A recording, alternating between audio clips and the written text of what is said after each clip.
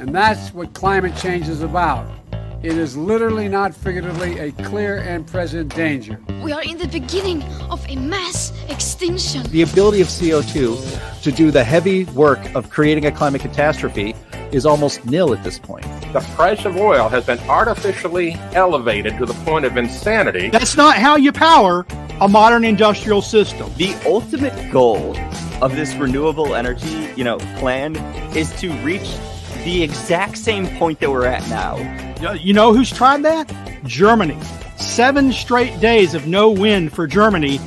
Their factories are shutting down. They really do act like weather didn't happen prior to 1910. Today is Friday. That's right, Greta. It is Friday, and this is our own personal Friday protest. Climate Change Roundtable episode number 92. A year of climate alarmism, sliced, diced, and factually impaled.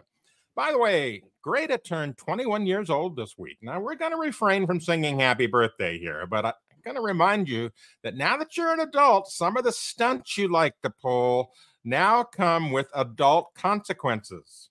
This seems to be lost on the Orlando TV station WFLA, who tweeted out this image on January 3rd.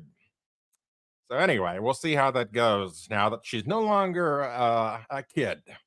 So I'm your host, Anthony Watts, Senior Fellow for Environment and Climate at the Heartland Institute. Joining us today, we have our regular panelist, Dr. H. Sterling Burnett, Director of the Arthur B. Robinson Center on Climate, and Linnea Lueken, our Research Fellow, also with the Robinson Center. Welcome, guys, and Happy New Year.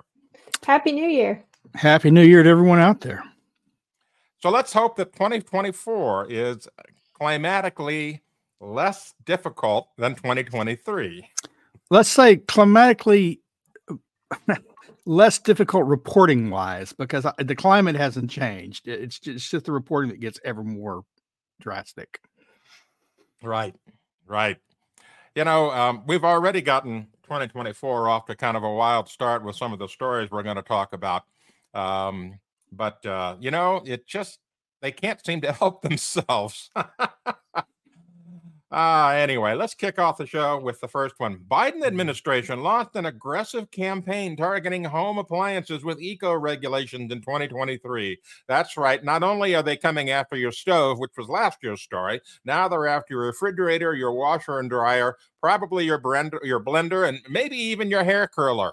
I mean, nothing is safe from climate change these days. It's room fans. It's your furnace.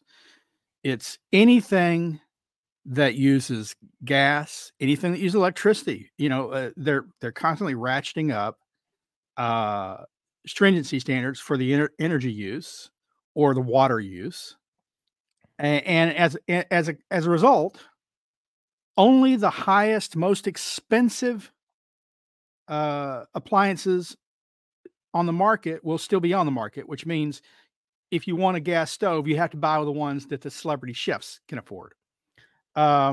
If you want an affordable vehicle, well, you're just going to have to keep buying used is what you're going to have to do if you want an internal combustion engine. Right. If you want, you better watch out. They're coming for your air conditioner. So if you want a good air conditioner that has all the features you want, because when they ratchet up these standards, typically to meet them, they have to take out features. Right. So they don't do the things you bought them to do. Your washing machine now takes 3 hours your dishwasher takes 3 hours when it used to take 1. You have to add extra water into your washing machines. You have to cut it off, add extra water to get the water filled. These are the things that these standards do, leaving the poor worse off, because they either have to keep older models running, which means constantly calling the Maytag repairman who will no longer be lonely, or you have to shell out for more expensive products, often that don't do the job as well. Come on, man. So it's yeah. Well, I've seen on Facebook, come on, man. people going after some of those old washers and dryers and refrigerators from the 70s, you know, in the avocado green color, because those things never break. Yeah. Well, look, Yeah. I had an air conditioner until 5 years ago that was in my home. So 5 years ago was what, 2017, 2018 now. I mean, well, 2017 is when I did it. I replaced my air conditioner. That air conditioner had been in the home since it was the original air conditioner. It had been in the home since 1984. The guy told me I could expect about a quarter of that time out of this brand new great air conditioner that was going to save me so much money. They don't last as long. They break more often, newer appliances. They don't do what you want to do. They don't have all the features you want. But all you're supposed to care about is energy and water. And of course, often they don't even save you that much energy or water. I mean, if you have a toilet, you have to flush 3 times rather than the old one. Or if your lights break often, your new LED lights break, and you have to replace them at a higher cost than the old incandescents, then you're not saving money over the long term with all those great energy savings. Yep. Right. Linnea, what do you got to say? Yeah, and I want to point, as someone who is currently looking at getting some new appliances, it's getting increasingly difficult to find appliances that don't have Wi-Fi built into them, which, you know, it sounds convenient, you know, to be able to turn your oven up or down from your phone. Although I think that might encourage some people to leave the house with their oven on more often because they think that they can monitor it safely, which I wouldn't do that. And it sounds convenient, but the fact of the matter is, this is giving access to potentially external individuals to your home devices, which gives me the heebie-jeebies. Gives me the heebie-jeebies in Colorado when you sign up for that thermostat monitoring program, where the government can turn and the utilities can turn your thermostat off remotely. I think the same kind of thing is part of the reason why the smart tech is being pushed so hard in home appliances that really have no business having it. I mean, why would a microwave connect to your phone? That makes no sense. The point of the microwave is you stand right in front of it and you turn it on for a minute to nuke something. You don't need it to connect to your phone so you can remote monitor the microwave. Yeah. Well, the simple solution is, if you get one of those appliances because there's no better choice for you, you simply don't enable the Wi-Fi. Just don't. Yeah, that's what I have ended up having to do. But it's, you know, most people aren't going to do. Most people love, you know, they're going to have fun with the technology. Yeah. They're not going to be worried about it. And then what ends up happening is you get that metering control. And instead of shutting down your whole house, they can shut down select appliances that are taking up too much energy, like your washing machine. That's what I think this is going towards. That they think, mind you, that they think is taking too much energy. That somebody else has decided in their infinite wisdom, sorry, your microwave's using too much. Yep. And, well, look, I can't speak for you, but last week I had 2 outages. Really? My Wi-Fi wasn't working. I didn't get television. I didn't get computers. I had to have text come out twice. So how is that gonna, you know, oh, sorry, you can't turn on your microwave now because you hooked it up to the Wi-Fi, and the Wi-Fi, some hacker has taken over, or the service itself has just failed. It's dangerous. You know, it's big brother's big back door. Yeah. Yeah. There's another solution you can do, and that is, if it demands a connection to Wi-Fi, put a separate router in your house, like buy an old junk one on eBay and make a Wi-Fi for that, and then hook that up to the system so that it's got Wi-Fi, and then pull the plug on it to the internet. Keep it separate from the rest of your Wi-Fi, and let the thing be stupidly happy thinking it's connected to Wi-Fi when it really isn't connected to anything. Anyway, let's go on to the next one. Just buying an oven that doesn't have that. Yeah, it sounds a lot more work than just plugging in an appliance and starting to use it. Yeah. So the next climate crazy thing, big oil fully owned the villain role in 2023, the hottest year ever recorded. Of course, this is the ever reliable, ever alarmed guardian who comes up with some of the most inane climate stories on the planet on a regular basis. And so they're a personal favorite to be able to just slice and dice. But, you know, they haven't even paid attention to the fact that we had a El Nino year. They haven't paid attention to the fact that we had a massive eruption of a volcano that pushed, millions of tons of water vapor into the atmosphere, and water vapor and greenhouse gas. No, it's all about big oil. Just goes to show how deep these folks are. Yeah, Hunga Tonga volcano pushed more than 10% increase in water vapor. We have an El Nino. We have, of course, all the readings are compromised from the urban heat island effect. If you go to different places like Phoenix that we've highlighted before, none of those are factors. There's only one factor: big oil. Yeah. Well, and that volcano too. I mean, it blasted the water vapor up into the upper stratosphere, I think. I mean, it's not like it just put it into the lower atmosphere, the parts of the atmosphere that we normally, they say that the reason why hydropower or hydro cars aren't going to cause global warming, despite the fact that they emit water vapor, is because it has such a low residence time in the atmosphere. But that's not the case when it gets blasted up into the stratosphere. That's a totally different animal.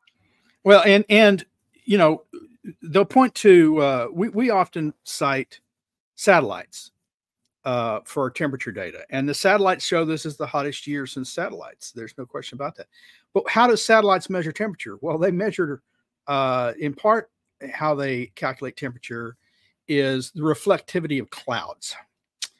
And you know what causes clouds to be reflective and creates more clouds? Water vapor, because that's all they are. And so this year you've had more reflectivity than ever. So is it surprising that the satellite temperature readings are hotter than ever? Probably not. Yeah. It just goes to show how complex the climate is. It really is. Okay, so the next one: climate change has forced millions to flee their home, and Asia is not prepared. Well, really? Well, we had a story a number of years ago, ran on WWT, about the UN said there will be 50 million climate refugees by 2010.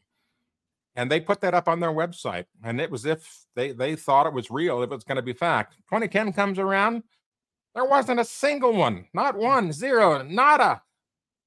And guess what? They disappeared it from their website. Don't tell anyone. They just got rid of it because their prediction was so totally bogus and wrong, they had to hide it to prevent themselves from looking like the idiots that they actually are. And so here we go again. They're saying there's going to be more climate refugees, and there still isn't any. Well, I think that story, I could be wrong, but I think it's about internal migration. And the problem there is it's still tied to particular weather events in a particular year. Have people had to move from the coast in some small countries that were affected by hurricanes when their houses were wiped out? Yeah, guess what? They had to move inland. And as soon as the storm passes and they start getting the infrastructure there, my suspicion is they'll move right back to the coast. Yep. Internal migration. On the coast. Yeah, internal migration for a year because of bad weather in that year is not proof of climate change. Right. We have lots of people that are climate refugees in the United States that go coastal every year. All right. So get this. Climate change is a bigger concern. Oh, wait. No. I thought we're dead already. Most of us were going to die from the climate crisis. I was wrong. Now, this is also from The Guardian. And on occasion, The Guardian does have moments of clarity and sanity. But, it's still, this whole doom is on just around the corner thing seems to be a regular feature of climate alarmism. I mean, every week, if not every day, we see a news story that something's going to disappear by 2050, or something's going to die by 2050, or we're going to lose the ability to do something, or whatever. It's always about climate change in the context of the mass media is always about loss.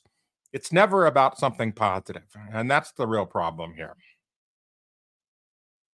Yeah, right? Well, I saw this story earlier in the week, and I thought, I want to be fair to The Guardian. The Guardian has some of the most absurd climate claims of any mainstream media, but they also give sometimes the best climate coverage. They every so often, as you say, it's not just a nugget. They'll have a whole story that's sort of honest. Yeah. And I don't know. I don't see that kind of coverage in the New York Times or the Washington Post. I never see one that's really honest. No, Sometimes Sterling, the Guardian has that. I was going to say the Guardian, I think, actually does a little bit of a more balanced job, by far compared to what, in my opinion, the worst mainstream outlet is the Washington Post by far. I think they are probably the most odious, terrible propagandists I've ever seen. It's unbelievable the kind of stuff that they get away with publishing. Aren't they the ones owned by Bezos? Doesn't Yeah. Bezos own? Yeah, well, there you go. He's got products to sell, and he sells them through hype and scare. But anyway, that story, it's refreshing when someone admits, as she did, I was wrong. I thought the end was near. I'd listened to Chicken Little, and Chicken Little was wrong. And I'm going to admit it. So she still goes on and gives you a lot of, oh, this is bad, and we still need to stop the temperature rise, and we need to do these things. But she's admitting that the world is not coming to an end, and that's refreshing for an alarmist. Right. So, we talked about climate refugees, and typically war or famine or something else causes them to move. They're not really climate refugees, they're political refugees. But get this. Climate change should be a bigger concern than Hamas, according to this article. The Times of Israel says climate change is being neglected because we've got a war going on. Oh no, we need attention right now. Stop paying attention to the war. I mean, really? Yeah, stop. Don't ignore the bombs dropping about your head. Worry about climate change. This is like this is John Kerry 2 years ago when the outbreak of the Ukraine war, and he says, I'm afraid this war might take attention away from the need to reduce emissions to fight climate change in Russia and elsewhere. It's like, get some real perspective here. Right. People are dying on the ground today, not 100 years from now. Well, John Kerry has his role and he sticks to it. Right. Okay, so finally, the most tone-deaf story so far. Climate change is hurting kids' mental health, reports find. This is from Yale Climate Connections. And Yale Climate Connections, much like the Washington Post, regularly runs climate alarmism stories, such as, hurricanes are getting worse. Tornadoes are going to come down more. We're going to see, more hail, more fire and brimstone coming from the sky. Literally, that's the kind of stuff they write.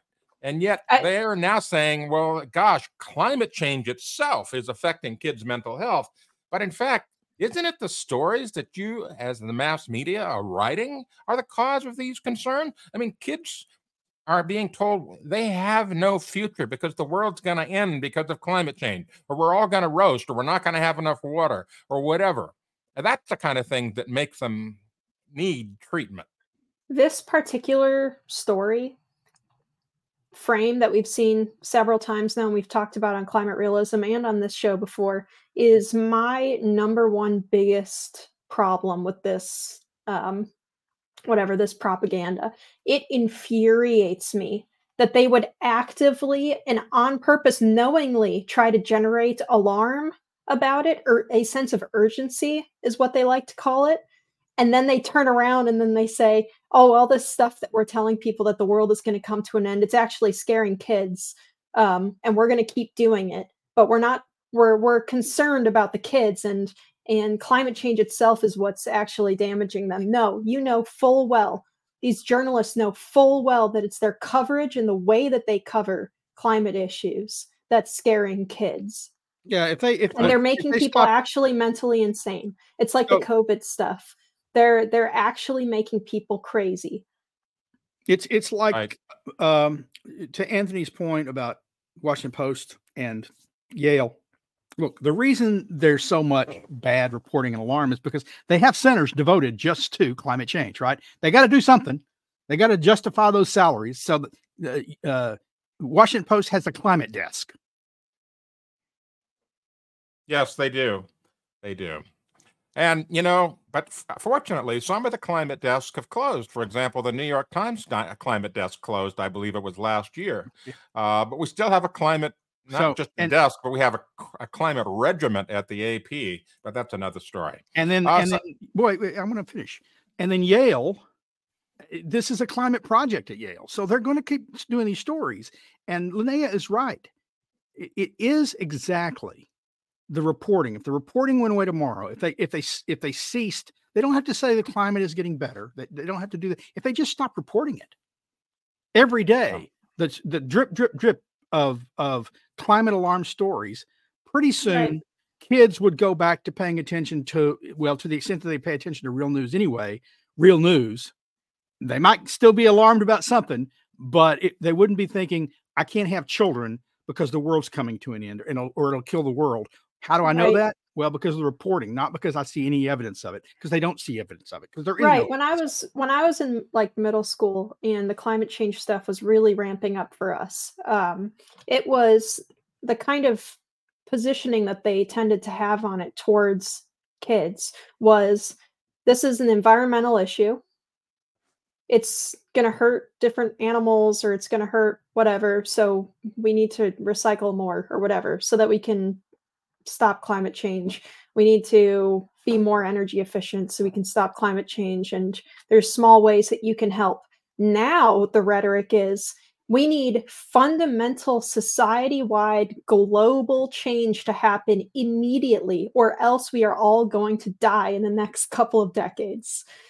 That's what they're telling kids now, in order to make them scared enough so that they will, push for more action or whatever. But what's actually happening, and what some of these news organizations are realizing, is that instead of driving people to be inspired to do more protesting or, have climate change as their number one voting priority, which it's not anyone's number one priority for voting. What it actually has done is it's made people totally check out. Kids are like, well, I'm going to die anyway. There's no way that these massive sweeping changes are going to happen in the time frame that we're being given. So why should I do any of this stuff? Why should I care at all? Right. Why should I get out of my mom's basement and stop playing video games? Right. All right. So let's go on to our topics. First of all, this was a really bad year for electric vehicles. I mean, it seemed like every week we had a new story where some automobile was bursting into flames spontaneously, whether it was, on a boat or in a parking garage or just on the road or whatever. And so Sterling's going to take this topic. He's got the scoop on EV disasters this year. Go ahead, Sterling. Well, I mean, it's just one after the other. You talk about a drip, drip, drip. This is more like a torrent. It's almost every day there's a new story telling you that Biden's EV goals are fantasy.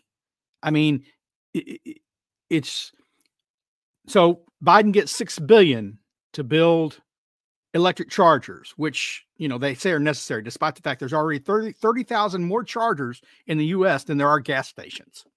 There's already 30,000 more chargers in the U.S., but we need 1.2 million more. And he got $6 billion for it. How many chargers have been built? Not one. Isn't that model the very popular model called the iSplode? Yeah, there you go. Electric vehicle fires, scooters, and cars have become the biggest fire hazard in New York, according to their fire department. They cause more fires. They cause deaths. When I was in the 60s, when I was very young, Ralph Nader wrote a book, Unsafe at Any Speed, about the Corvair. And it had caused a couple of deaths. It was a dangerous car, they said. These vehicles, electric vehicles, have caused more deaths than the Corvair ever did. Any other product that was as dangerous, inherently dangerous, to just catch fire for no good reason in an airplane, in your garage, sitting in the parking lot, to just catch fire would have been pulled from the market within the first 10 times that happened. But it's happened. Where's Ralph Nader when we need him, right? He's probably promoting electric vehicles because he doesn't care about people's safety or health anymore. He cares about pushing an alarmist narrative and progressives. So the point is, no other product gets the pass that electric vehicles do. But people are waking up. Insurers are stopping insuring them in Europe. companies that ship these things. Another ship caught fire this week. This time just carrying electric batteries. This time just carrying batteries from overseas. They've now got it anchored off the coast of Alaska because they don't want to bring it in because they can't put the fire out. It's probably another ship that will sink. Right. So the insurers won't insure the ships if they carry these things. So how are they going to get over from China to here? The automakers here in the U.S. domestically, Ford was going to put $15 billion. They pulled back $12 billion of their investment. GM, which sold a total of 18 electric trucks last year, not last quarter, last year. They are cutting back on their production. They are having to buy out half their Buick dealers who say we're not installing these electric chargers for these cars that won't sell. It's too much. It's too expensive. They're sitting on the lots longer. They still have to be charged. What's going to happen if it sits on the lot for 6 months and someone comes, oh, I want that electric vehicle, and you can't drive off with it? Well, give us a couple of days while it charges. The news is not getting better for electric vehicles. It's getting worse. And the Biden administration is oblivious to this. This week, Kathleen, KJP, Kathleen or Catherine Jean-Pierre, his media mogul, his media spokesperson, she's out there saying, "Oh no, electric vehicles are taking off. Sales are going down. They're taking off because they have rocket-powered flames coming out of them. That's why." Yeah. So she's sitting there touting the successes of electric vehicles, while even the mainstream media can't hide this. Even they are reporting this, and so they're completely oblivious in the White House. They don't. Yeah. They either don't know what's going on, or they're like whistling past the graveyard. Yeah. Hoping if they keep saying good things enough, he's hoping if they say things well enough, positive things enough, long enough, it will be some kind of self-fulfilling prophecy. Sterling, it reminds me, a lot of people, so I have the Gulag Archipelago, and I've read the first section of it. And a lot of people like to focus on the Soviet purges and stuff. And it's talked about in there. And that's interesting. But what I found just haunting, and I read this while I was offshore, sitting in the, on the offshore oil rig. And I was thinking, what would this be like if the Soviets were in charge of this industry? And what you said about the Biden administration being oblivious to the problems of the electric vehicles not working the way that they want them to reminds me a lot of what would happen when the Soviet Union would send someone in to some kind of a factory or something. They would get rid of the engineers that knew how to run the factory. And the Soviets would come in and say, okay, we're going to do it this way instead, because this is the way that the government wants it done. And when it couldn't produce the product anymore, they would blame the workers. They would blame the product itself. They would blame everyone. And they never considered out loud that it was their process, or they're trying to force their ideals onto that industry that was causing it to fail. It was everyone else's fault. It was these secret wreckers, and they were always finding new wreckers to throw in jail for not, making this magic technology happen. And it just, the electric vehicle thing reminds me of that. The renewable energy thing reminds me of that. It's just commie nonsense. Well, it's Big Brother. I mean, Jean-Pierre's up there saying sales are going up, and they're not. They're going down. It's up is down, down is up. We have control of the border. As film crews are filming hundreds of thousands of people coming over the border, they come on, man. Yeah, the story this week about the border, the crazy story this week was about the Interior Secretary saying that climate change is causing people to stream across the border. Well, and Blinken this week says, basically, oh, Biden has brought peace around the world. What world is he looking at? It's literally 1984. Yeah, war is peace. Let's move on to our next topic. Yeah, deadly battery fires in New York. Yeah. Well, that's what I was saying earlier. It's like it's the largest source of fires in New York now that they're having to put out. And of course, They had a story just this week about a single fire took 36,000 gallons of water. Well, you want to talk about water shortages when everyone's got these vehicles and they're catching on fire everywhere. Pretty soon we'll drain municipal water supplies just putting out EV fires. Exactly. All righty. So our next major topic is food production. Now, Linnea is our resident expert on this. Food production has been under attack all year, whether it's don't eat beef or, you're growing too much because you're using fertilizer or whatever it is. It seems to be unrelenting attack on agriculture, which goes towards the whole depopulation thing that they like. Anyway, Linnea, take it away. What do we got this year for food production issues? Right. So first we have this. This year, Epic Times came out with a really good documentary about what's been happening with these green activists pushing to end agriculture, particularly meat-related agriculture, like ranching and pig farming and chicken farming and such. They say that they contribute too much methane in particular and nitrogen and also carbon dioxide emissions. But so they're pushing to end that stuff. And it's happening it's really getting pushed pretty hard in Europe right now. A little bit less so in Canada, but Canada is very close behind them. They have come out with some just awful, stupid, or evil, probably evil though, policies in Canada about not letting farmers and growers in general heat their greenhouses in the winter with natural gas or propane. So basically in northern Canada, if you don't have a heated greenhouse, it's pretty hard to grow anything besides, like real deep winter crops. Europe is completely lost their mind. Europe has completely lost their minds. I was trying to think of how I wanted to start on this. The main thing that I want to say is that despite global warming, despite what the news says, the last decades have seen unprecedented, just unbelievable increases in crop production across the world. Every country, almost every crop in every country has seen increasing yields and production. I am going to predict that if they stay the course in Europe, they are going to reverse that trend. And then they're going to blame it on climate change. So they are shutting down, That's a lot of crop. Yeah. They are shutting down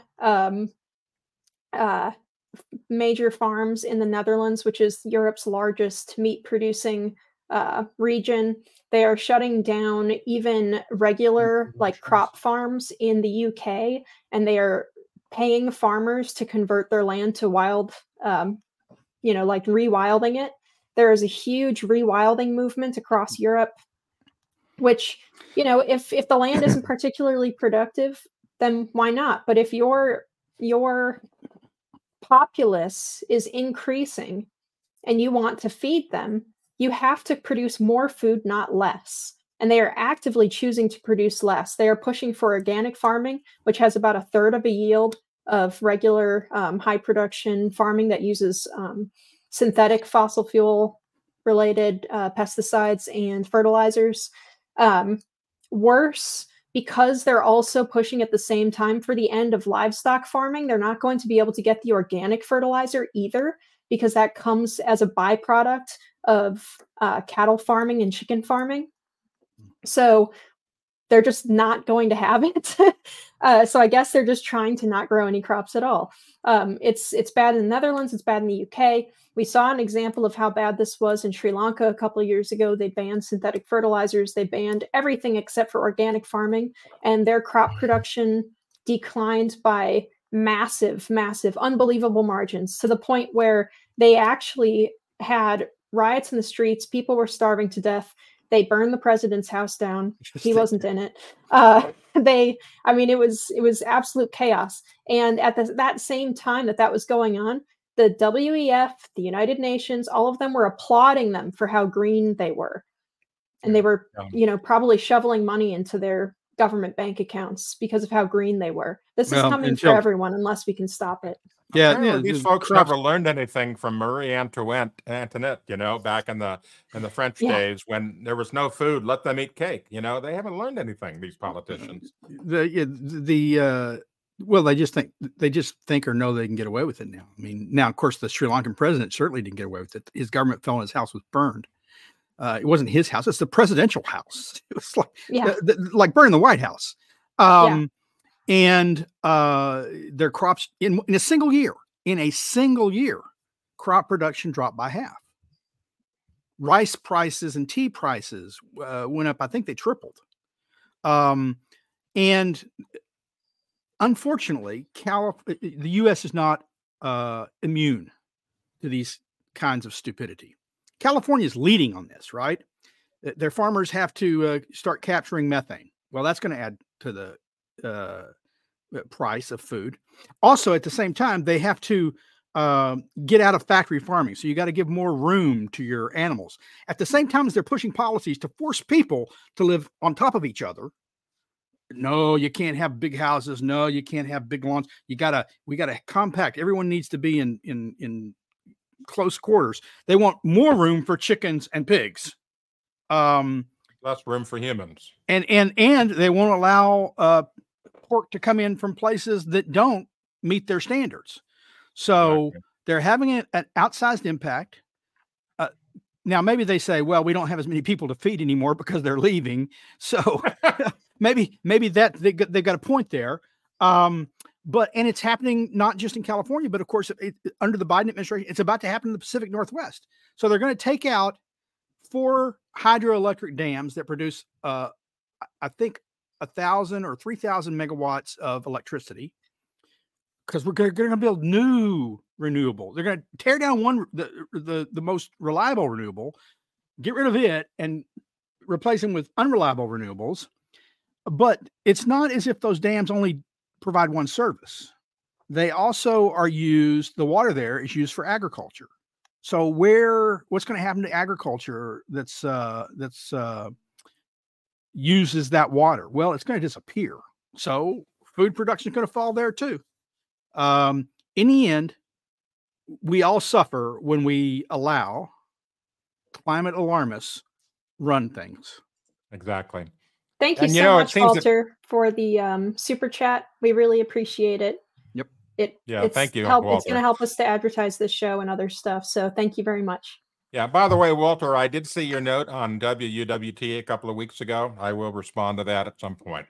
I do want to say, it seems to me, having been in California myself, it seems to me that in addition to exporting people on a regular basis, their biggest export is stupidity. And it seems to spread all around the world, unfortunately. All right, so we're going to go to the next topic, and that is the hottest July 4th ever. That was a big thing this past year. The 4th of July was just unprecedented and terrifying temperature. Problem is, it wasn't a real temperature. It was based on a model output. And if you look further down here, you see this graph, this bogus labeled graph. Oh, that's because it is bogus. This was coming from Climate Reanalyzer. And the spike that it got happened because there was a section in the southern hemisphere in Antarctica that became abnormally warm. So these temperatures that they were recording and modeling didn't actually occur in any place anyone lived. It occurred down in Antarctica. And we can't even be sure it's real, because what happens in Antarctica is oftentimes misunderstood or not understood at all, because there's ocean currents involved. We've only got about 60 years or so of any good data for Antarctica. And so we don't have a good handle on the patterns or whatever. But the bottom line is, because parts of Antarctica got abnormally warm, the entire world, when they average it out and present the number, became abnormally warm. And therefore, that's a crisis. And the media went nuts over it. They took one part of station data across all of Antarctica as representative of an entire region, which skewed the data. And of course, even there, when the temperature went up, it was well below freezing. Exactly. It went up. It did go up considerably. So it went up from 50 below zero to 10 below zero. but that's a huge spike. And it represented the entirety of Antarctica, despite the fact that you've got like 50 to 70 stations there on Antarctica. Not that those stations produce any artificial warming themselves. So not only, that was bogus, but then they take it to the 125,000 years for the year. It's just one thing after the other. And we just don't have data for a lot of that stuff. And the data we have is badly compromised. Right. And I want to point out something about Antarctica. All of the temperatures measured in Antarctica used in this are coming from research stations, such as, bird station or so forth and so on. Now, where these research stations are, people live, and people have to stay warm. Otherwise, well, they're dead, right? In Antarctica, when it gets down to minus 70 degrees Fahrenheit or whatever. So you have to have all of this energy generating capacity. And so one of the things is, and you can see this like in Barrow, Alaska, one of the coldest cities in the United States, it has its own herb and eat island. You can drive through Barrow with a thermometer on your car and watch the temperature go up and then go down as you go out of town. And it's the same thing with these research stations down in Antarctica. The waste heat from just simply staying alive is influencing the thermometers because the thermometers have to be near where people can measure them. There are some remote thermometers that are out in the middle of absolute nowhere in Antarctica, but these are not recording a warming. And most of the warming that we've seen in Antarctica has happened on the periphery and on the peninsula, but the center of Antarctica is not warming at all. And they're not powering those stations in Antarctica. They don't have huge wind turbines surrounding them because, well, they'd freeze up and get ice, covered with ice. My suspicion is they have a few places that actually have solar panels running small appliances or small temperature, the isolated temperature stations are probably run with some solar, but most of them around there, they don't have power plants either. So they run on diesel, diesel generators constantly operating.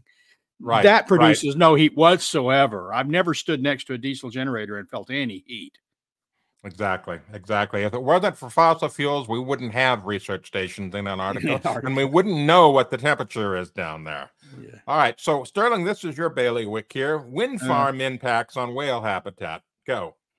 Well, it's almost as bad as the EV story. So, a few weeks ago, I was interviewed by the AP, by a reporter of the AP, and their story came out, and I was quoted in it. The quote was accurate, but the story itself was ill-researched. What they said is, here it says wind farm impact on whale habitat is still a mystery, scientists say. The more recent story says no proof that wind farms are harming whales, and who they ask? Well, they ask the people who work for the government who are approving these wind farms willy-nilly. And the problem is they're granting all these wind farms waivers to take whales. Well, why do they have to apply for a waiver to take whales if they don't affect whales? Why are whales washing up now when they never washed up in the numbers that they're washing up now? Now, it is true that the 2 necropsies they did on the North Atlantic right whale did not show that their eardrums had ruptured, and that's what killed them. But you don't have to kill whales directly with the sound to say whales communicate by sound. They hunt by sound. They navigate by sound. And suddenly you're introducing this huge sound there year round, not seasonally, not when they're not around, because they're not waiting for the whales to migrate through. And there's some whales that are permanent. They are this ear shattering. And so what's happening is the whale's prey is leaving the area and the whales are leaving the area. And where are they going there? Well, they're going into shipping lanes where they get hit by ships. Ships collisions are the number one cause of death. Well, why have ship collisions increased? Well, why did they suddenly get into the shipping lanes as much as they have? Well, look, can we prove causation? No, but it's not my job to prove this. Who it is the government's job to say, until we know enough, we can't allow these things to go forward. Why? Whales are on the North Atlantic right whale has been a listed species on the endangered species list since the 1970s. Right. But save the whales is not as important as save the wind turbines, apparently. It seems to be something of a trend with the green at any cost type of people, is that you can show them physical evidence, or you can kind of drag them along down the logic trail and say, listen, I don't need to have a PhD in earth science to understand what's going on here. It's like with the doomsday drought stones in Europe.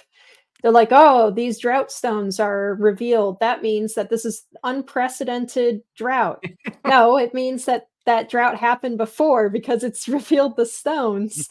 That's a really obvious, like, immediate duh moment, but they just it does not compute at all. And I think No. it's a willing non-computation. No, it How dare you? really is. Look, they are being willfully ignorant about the damage and dangers to the North Atlantic right whale. And they are waiving environmental laws and regulations that they wouldn't waive for any other industry to get these things built in a rapid fashion. And even then, so many of them are being canceled not because it's killing whales, which should be the full stop if you really believe the Endangered Species Act should be enforced, until they can show that they're not harming whales, until they stop applying for whale take permits. It's the economics that's killing it, because Bidenomics has worked so well, even in the offshore wind industry. Their costs are just ballooning. And so they keep canceling projects and saying, oh, we're going to rebid. But of course, they're going to rebuild at 50% higher cost. So that's just going to stick it more to the consumers. And of course, Al Gore and his friends can afford that increase, but it's the average folks that can't. Right. So it's just unfortunate, the whole thing. And now the other topic this year that's been a big thing is net zero. Of course, there's this idea that we're going to be able to achieve net zero in 20 years or 30 years or 40 years or whatever. And it's a pipe dream. Even Exxon says it's not going to happen. Well, it's highly unlikely, which is essentially the same. But, as Linnea pointed out, the logic trail doesn't compute with a lot of these folks. What do you think about this net zero goal, Linnea? Well, it's the same as everything else. It's pretty unbelievable that we have engineers and professionals who are pushing this as if it can actually happen. It's very much pie in the sky, in part because they have proposed no sort of plan as to how the energy grid is going to go net zero, other than just adding more and more wind and solar to it with absolutely no currently available backup. The battery technology for long-term industrial scale storage that will react and is adaptive to consumer demand does not exist. It does not exist. And even if it did exist, it would probably be way more expensive than the types of batteries that they use now. There was an analysis done by someone at the Manhattan Contrarian where they talked about how you can substitute in, just as a rough estimate, a Tesla battery, one of the more expensive, higher capacity ones, which is about $100 per kilowatt hour. And a study came out that said that in order to change just the Northeast up to a net zero or all renewables grid, they would need about 25% of the annual storage or of the annual energy use required in battery storage. I probably just butchered how I explained that, but oh well. I'm thinking about two different things at once. And what it ends up coming out to is it would cost something like $100 trillion just to do storage for a segment of the country, or maybe it was extrapolated to the whole country. But the United States' entire gross national product is only like, I want to say, what is it? The 25 trillion, That's something about like 24, that. 25 trillion. 25 trillion. So that's literally 4 times the worth of the entire country's economy is what it would cost. That's never going to happen. To do one small part of one country, Yeah. not net zero for everybody. But I want to say I think you're unfair to the engineers and professionals, because it's not clear to me that the engineers are the ones pushing this. It's academics. It's woolly-headed academics. To me, it is clear. On engineering blogs, what they are continuously talking about is that we are going to do this anyway. We are going to do the transition anyway. And what needs to happen is that people need to get used to not having electricity. Well, see, that's what the engineers are saying. There's the thing. I see these academics who put out these things. Oh, we can do all this in wedges. 18 wedges, and none of them are engineers. They're all climate folks. Right. We know how the technology works. No, you don't. And so that at least the engineers are now admitting, no, it's not as if we're going to have as much energy as we had before, and it's not as if it's going to be as steady as we had before. We're just going to have to live with less. Yeah. Okay, if engineers are saying that, at least they're being honest about what it will take. But that should get publicized more. That's what should get publicized more. The engineers, when they look at it, say you're going to be worse off. Your children and grandchildren will be worse off. Why? Because they will have to live with less power, less reliable power, because that's what it takes to get net zero. Right, but they're still on board with it. They're still saying this is something that we want to happen. Yeah, well, they're just saying that, what we want is for people to use less energy because we want to have this all renewable grid, regardless of the cost, regardless of what it does to people's standard of living. They don't care. The only thing that matters. Okay, but I don't care what they care about. I care about whether they tell the truth about what it implies. Then we can make our decisions about what we care about. Well, what we care about apparently doesn't matter to these folks, right? That's true enough. Not at all. Yeah, right. All right. So one of the big things that's going around in the news right now, hottest year ever. It's the hottest year in 125,000 years. Oh, no. Well, I did an op-ed yesterday on climate realism where CNN says the hottest year on record caused more extreme weather. And I tell you, it's like shooting fish in a barrel with these journalists. They just simply don't pay any attention to any facts whatsoever. I urge you to go to Climate Realism and read this article, because every point we look at where they're talking about severe weather, no matter what it is, whether it's wildfires or anything else, doesn't hold up when you look at the data. This story cited nothing but other news stories. No data, no peer-reviewed publications, nothing. And so it just nothing but hype. And it's this kind of reporting that scares kids and makes people think that they have no future. But here's the thing. When you look at the data, it doesn't show up in the U.S. data as the hottest year ever. Look at this graph that shows the last 30 years of data going all the way back to about 1998 or so. This is a combination of the U.S. CRN and the existing climate division data from NOAA. Look at the very far right. Where's the hottest year ever? We had hotter years in the past, according to this data. So in terms of the hottest year ever, it certainly didn't happen in the United States, and the data shows it. But that doesn't stop the media from telling you it's the hottest year ever and then things are terrible. And when you look at it globally with other sources, other than something like NASA GISS, which is the worst alarmist thing on the planet, you see that we've only had just a little bit above normal. 0.58 degrees centigrade. Where's the crisis? Where's the hottest year ever? And this is also data from NOAA, but this data never sees the light of day in the media, ever. They won't report this because it doesn't support the narrative that things are getting worse and we must act now, because they're all being driven by these NGOs and the money that they're throwing at them, especially the Associated Press. So, the hottest year in 125,000 years doesn't hold up either when you look at data. And this is all peer-reviewed science right here. These graphs show that the Holocene climate optimum from about 10,000 to 5,000 years ago, when the Sahara was green, was warmer than the modern warm period we live in today. That never gets reported in the media. They would rather say it's the hottest in 125,000 years and just believe it. That's what they want you to do. Don't check facts, just believe it.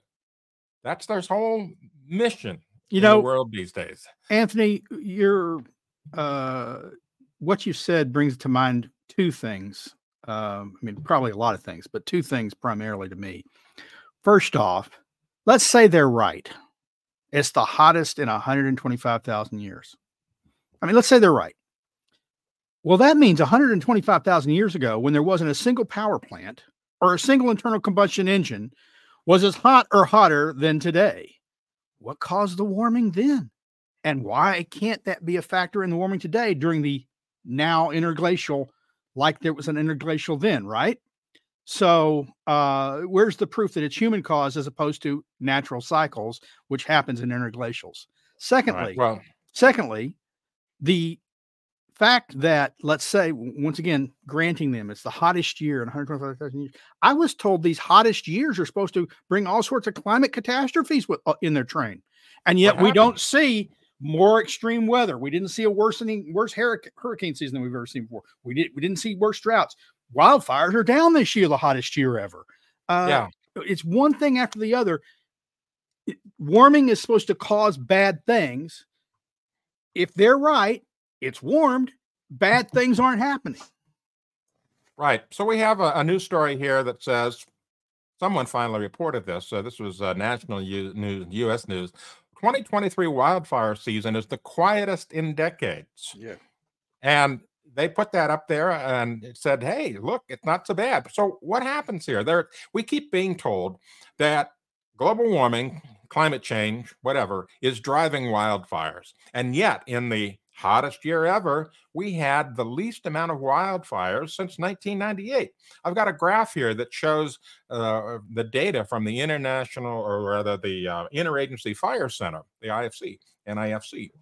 Look, 1998, look at the level there in yellow, and then look at 2023. We've had the lowest fire season in the United States since 1998, 25 years. Where's the crisis?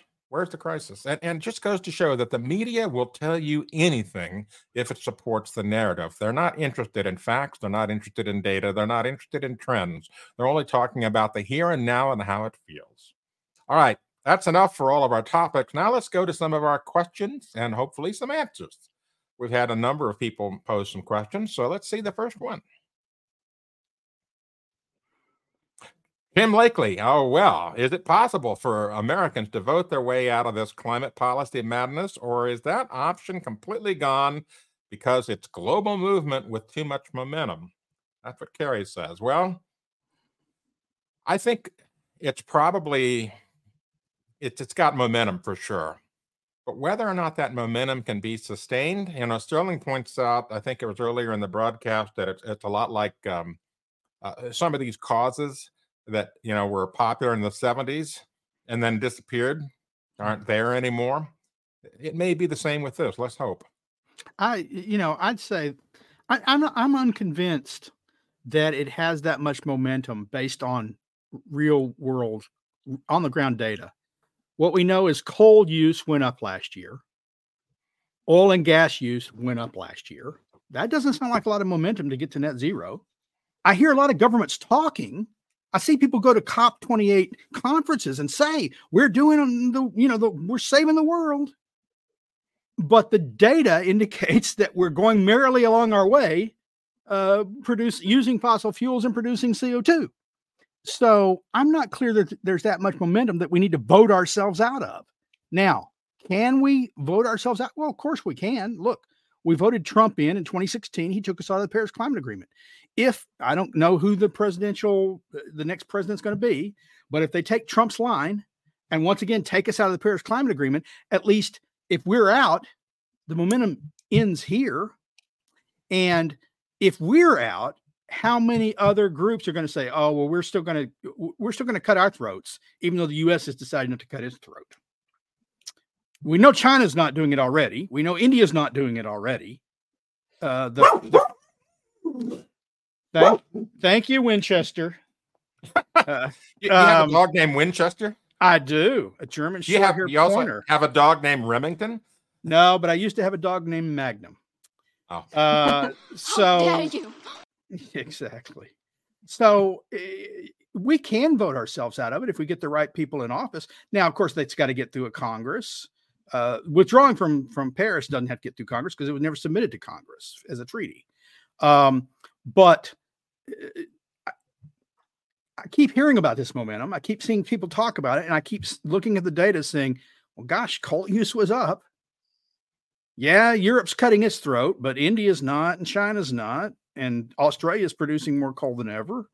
And I say, it's not clear to me that there's that much momentum. All right, so let's go on to our next question if we have one.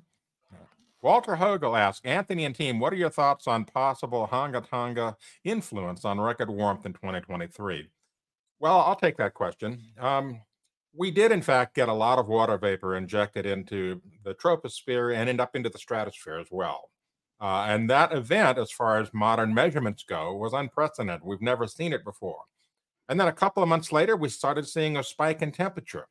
And the spike, like if you look at the satellite record, UAH, was also unprecedented. We didn't have a spike like that going all the way back to 1979, although that's not a very long record in terms of climate. But there was that spike in that record, and also a spike in the surface temperature record. So what caused it? I think there's a correlation there. I believe that because water vapor is, in fact, the most potent greenhouse gas that we have regularly in our atmosphere, that extra water vapor did, in fact, have an effect. Interestingly enough, we have some anecdotal information, like from some of my friends, like Charles Rotter, who lives in Florida. He's saying that the humidity down there was just thicker than he'd ever felt it, even when we had clear skies in Florida. And so it seems to be that we've had more water vapor in the atmosphere, and it spiked up. And now, interestingly, it's starting to come down. That spike is starting to drop.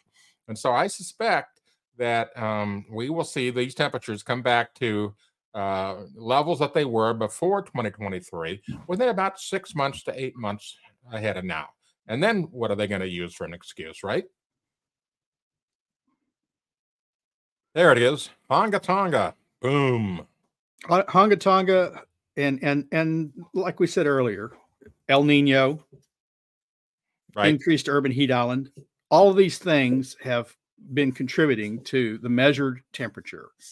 And if you ignore those and focus solely on CO2, you miss the point, because you can't explain current temperatures just with CO2. Right. All right. Next question. JJ asks, why do most people believe the claim is hottest year in history year after year? It has been extremely cold in China, and now Nordic. I think maybe Nordic is what he was trying to say. Yeah. And next week we'll be in the North America. Yeah, we're going to get a tremendous cold wave come throughout the United States and Canada. And of course, you know what's going to happen? As soon as that cold wave hits, they will blame it on climate change. That's right. The polar vortex is swooping down because climate change caused by man has altered the jet stream and so forth and so on. You're going to see those stories happen because everything is caused by climate change, right? Right. It's utterly unfalsifiable. They can generate a model with an attribution model for any scenario that they want, and the media will pick it up and report on it as if it is proven observations-based science, which it's not. Well, I mean, look, the New York Times just got egg on its face this week, as far as I'm concerned. You know, unless something radically changes, they're about to get hit with a whopper of a winter storm in the Northeast. And the New York Times just ran its second story, the end of Snow's story, right? They did it. I think in 2008 they ran the original story, but it may have been 2012, 2001. Yeah. But it was children won't know what snow is. Right? Children won't. Sterling, you see, it's weather whiplash. There you go. I mean, well, that's why this is the paradigm example of why the climate change narrative is not science. It's a religion, and why? Because it doesn't matter what the weather event is, whether it's more warming or less warming, more hurricanes or fewer hurricanes, more snow or less snow. The answer is always climate change. But a single thing can't cause two diametrically opposed types of weather at the same place at the same time. Well, it's impossible. You know, God may have stopped the world from turning. He may have opened the oceans, but climate change can't open the oceans and close them at the same time. Impossible. That's physics. And so that's why they started talking climate change rather than global warming, right? It's right. Well, everything's climate change. Everything. And in the future, journalists just won't know what facts are. That's what's coming. Right? I'm not convinced that future's that far off. All right, next question. Do we have another question? There it is. What prediction did the climate alarmist ever get right? Well, it's warmer. It is Not by as warmer. much as they said, but it is warmer. Well, and the one of all the different myriad predictions that they've made, the one they've come closest to getting right, besides just it's warmer, is in the Arctic. So the sea ice. They predicted the sea ice would decline radically. And then in about 2012, it did drop off radically to levels that they were predicting wouldn't happen until 2050. And then they pointed to that as proof. The problem is they've gone back up since then. They said it would be a permanent state of affairs. But that was the thing, as far as I can tell, the closest they've come to being right about anything. Right. And even and that sea level was rise, temporary. I mean, but it's not anywhere near as extreme as they say that it is. But sea levels will rise just inevitably as you come out of a glacial period. It's going to happen. There's no way around it. You have to do your city planning and stuff based on that. It's going to happen. Until And the that's next ice something age that- comes. Yeah, every civilization in history has had to deal with if they were perched on a cliff edge or a beach or something. It's just something that you have to be aware of. Joe Hunter asked, what is the carbon footprint of an erupting volcano? Oh, my. I don't know that I can quantify that. Let me just paraphrase President Trump. It's huge. That's all I can say. Let's go on to the next one. See the next question here. Stan Goldberg, Anthony G., why do you bother confusing the wacko green leftists with the facts? Some days I ask myself that question. You know, there are days when I try to argue logically, rationally, sensibly, and calmly. And it all gets thrown back in my face. It gets thrown back in my face as, well, you're not a degreed climatologist, so therefore you're an idiot. Or you're in the pay of big oil. You must you're being paid to have an opinion. All these things that come back at me, they don't really have any retorts to any of this. All they have is raw emotions and denigration to spew back. And, you know, that makes me work harder because I'm not going to put up with that crap. Simply that. Hippie. Yes, we've all been waiting for a question from a hippie. Explain how the ocean water temperature from winter to summer, which is about 10 degrees difference, I'm guessing, causes more condensation into the air. It can't be from steam and heat. No, it's not from steam and heat, but there's a couple of things going on with the ocean. There's more sunlight. Of course, sunlight creates evaporation because it warms the very top layer of the ocean, and so warmer water evaporates quicker. But there's also albedo changes, which also is a positive feedback cycle. For example, more sunlight causes more algae. Algae is darker, a lower albedo, and so with a lower albedo, more heating happens from sunlight. And so it's a vicious cycle that goes on until sunlight starts depleting. So it's a combination of things that causes more water vapor to happen when we have summer. Next question. Right, and pressure plays into that too, air pressure. Well, do we have time for another question? We're already 10 minutes over here. 5 Gorowatts. I'm good to keep going. All right, I'm going to use that metric someday.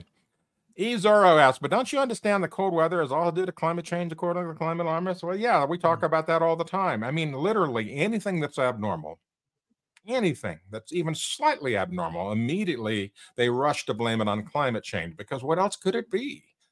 That's another thing that kind of drives me nuts. When, you know, non-scientist journalists are, frankly, a lot of the scientists that are feeding this information to them know that the journalist is not going to understand what they're saying and be a little bit critical about it. But when people say, like, it was hotter than average today, it was colder than average today, what do you think an average is made up of? It's never the average. The average temperature is not the temperature that it's going to be. You know, it's that drives me nuts when they over exaggerate the amount of influence that like anomalies have versus understanding that it takes a trend of them to show that there is any kind of a change happening. That drives me nuts. Anthony, you should explain albedo. All right, let's see. I need a prop. Yes. Okay. I have two props here. We have a piece of white paper and a piece of black paper. All right. Thank goodness I have props handy. I'm the only guy with albedo props on the planet, right? So black paper, when sunlight hits it, absorbs more solar radiation. It warms up quicker. Asphalt, for example, is black, and it warms up quicker. And so this has a low albedo.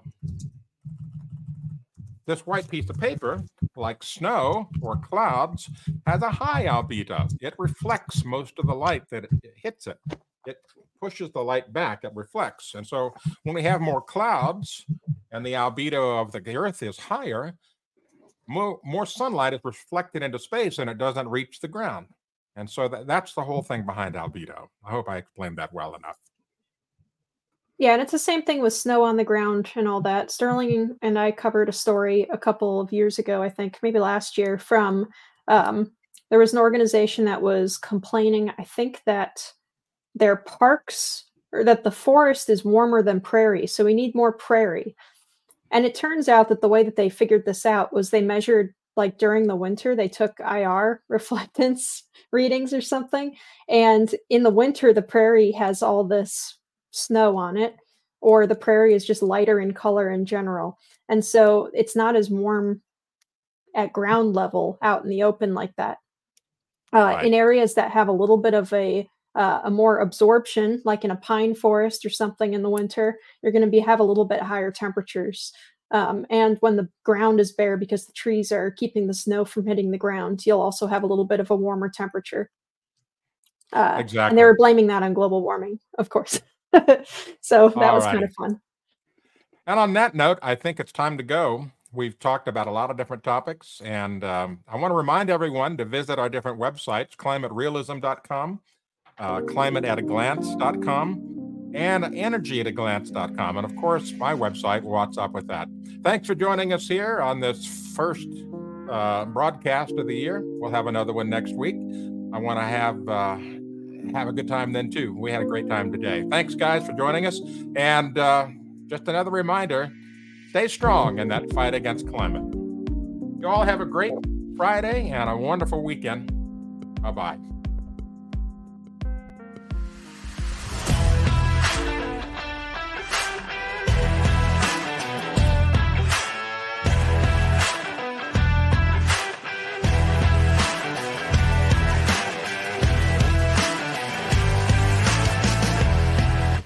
He's a lion, dog-faced pony soldier.